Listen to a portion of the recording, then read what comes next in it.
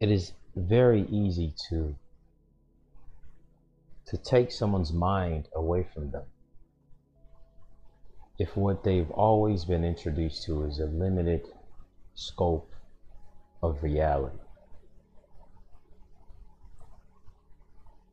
There are many people who face a lot of issues and don't want to speak up about it.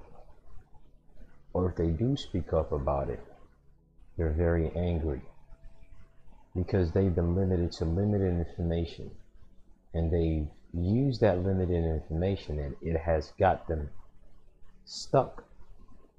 For those of you that might find yourself in such a situation, and for those of you who have yet to find yourself in this situation, this is very important because a lot of people, one of the ways that wealth is not kept, one of the ways people are trapped in the will of slavery is through this thing called Internal Revenue Code. And it's scattered in such a puzzle piece. And many of us are aware of positive law being things written down or implied that are harmonious with the Constitution. And then there's special law, which are basically private laws that apply to a special, a fixed, a limited group of people, which in some provisions of the Constitution, you will find special laws. In some provision of the Constitution, you will find general laws. And then outside of the provisions of the Constitution and the stipulation and the mandates of the Constitution, you will find other special laws. And one of those special laws are Internal Revenue Codes. Here is a hidden aspect of other special laws that are not somehow incorporated within the body of that thing called the state or federal constitution, whether directly or indirectly. One of the little hidden clues about special laws that are outside of the Constitution is they always have expiration dates. Always keep that in mind. All special laws have expiration dates. And that is where the root of the statute of limitation comes in, if it's for your state law. But in this situation, we're not going to just keep bouncing around. We're going to stick with the Internal Revenue Code. Now, this is not the end all meet all, because you still have to know the other tools that are being used against you that is inside the Internal Revenue Code itself. But in summary, if you're not the type that's interested in being detail oriented and you just like simplicity, here is one tool, here's one key, here is one jewel for you. If you're currently dealing with any situation, or you anticipate one, whether it's already in public court or not, here's a very simple, very simple tool, but very powerful. It is in 26 CFR, Code of Federal Regulations, subsection 1.0-1. Internal Revenue Code of 1954, which is the year that it was created, and the regulations that are in harmony with that private code, which is the special law. Enactment of law. The Internal Revenue Code of 1954, which became law upon enactment of Public Law 591, 83rd Congress. It was approved on August 16, 1954. Provides as follows. It shows you that the Internal Revenue Code was created in 1954, but here's the most important part.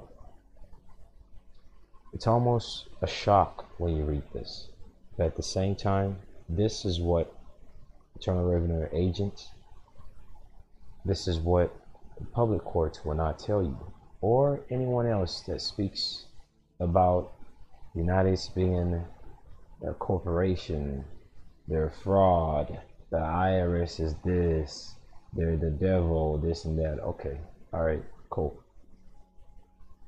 I'm telling you how to not complain over and over and over and simply get to the point and nip it in the bud. It goes here and tell you enactment of Internal Revenue title into law. In the public law version, which is the stuff by the Congress, right? In general law, listen to this. The provisions of the Internal Revenue Code of 1954 are applicable with respect to taxable years, meaning it's only this law called the Internal Revenue Code, every aspect of it, the public law version, every aspect of it, meaning the stuff that's enforceable, are applicable with respect to taxable years beginning after December 31st, 1953, and ending after August 16, 1954. In general, the provisions of the Internal Revenue Codes of 1954 are applicable with respect to taxable year beginning December 31st, 1953, and ending after August 16, 1954. It is telling you that the Internal Revenue Code is only applicable for about 3/4, which is December 31st, 1953, and the applicability of everything in the Internal Revenue Code ends after August 16, 1954. So anytime after August 16, 1954, everything within the Internal Revenue Code does not exist. It's not applicable.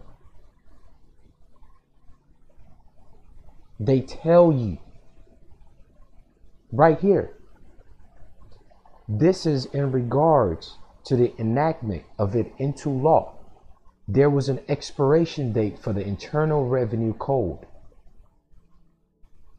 This is sufficient enough for you to annul every claim that's brought against you under the Internal Revenue Code.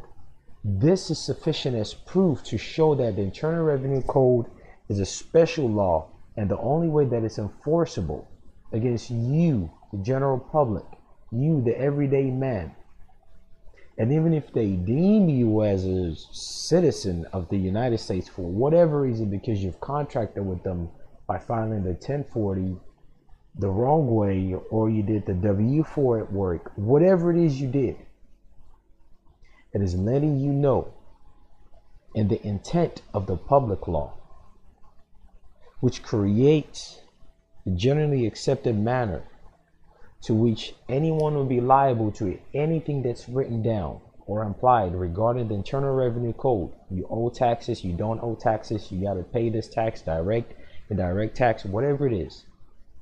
It is letting you know enactment of Internal Revenue title into law.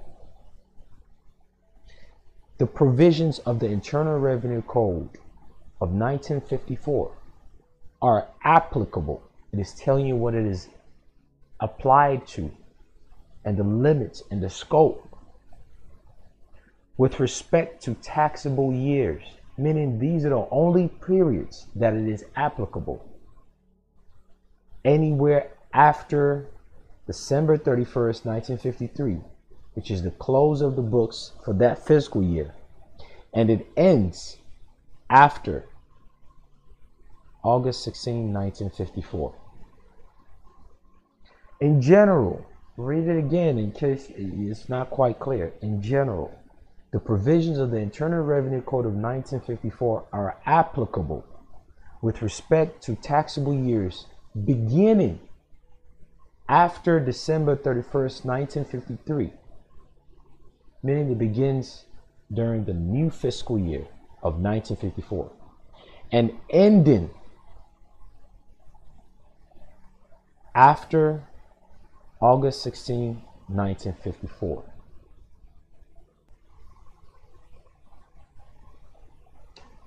The provisions of the Internal Revenue Code of 1954 are applicable with respect to taxable years beginning after December 31st, 1953, and ending after August 16, 1954. Ending is a noun. Sounds continuous, right? But it's not. Definition of ending: something that constitutes an end, such as a conclusion. Ladies and gentlemen, a final decision of judgment, an opinion decision that formed after a period of thought or research. The last part of something. End. The act of concluding or finishing something, or the state of being finished. In summary, ladies and gentlemen, that thing called the Internal Revenue Code, that special law called the Internal Revenue Code, had an expiration date. And that expiration date was in August 1954. It was used for something around that point, and that was it. But a lot of people weren't made aware that the Internal Revenue Code was temporary. Internal Revenue Service is not, quote unquote, the government. They're a contracting agency, as we all know. And that was their contract with the United States, that they're acting as their accountant auditors. That is it. Besides the fact that they could only deal with levy after you get a formal letter from the secretary and the commissioner, besides the fact that the only jurisdiction they have is within Washington, D.C., besides all the other flaws, that simple fact alone, the whole Internal Revenue Code, the whole aspect of it, whether it's income tax, levy, lien, whatever it is, began 1954, January 1st, 1954, and ended in August 1954. Let that sink in. That alone suffice as a tool, as a jewel for you to use. Hammer it all the way home. So for those of you doing promissory notes that they're coming after with the Internal Revenue Code, there's your solution right there. So those of you getting letters with levy and lien and all that, there's your solution right there. It's expired. The Internal Revenue Code is expired.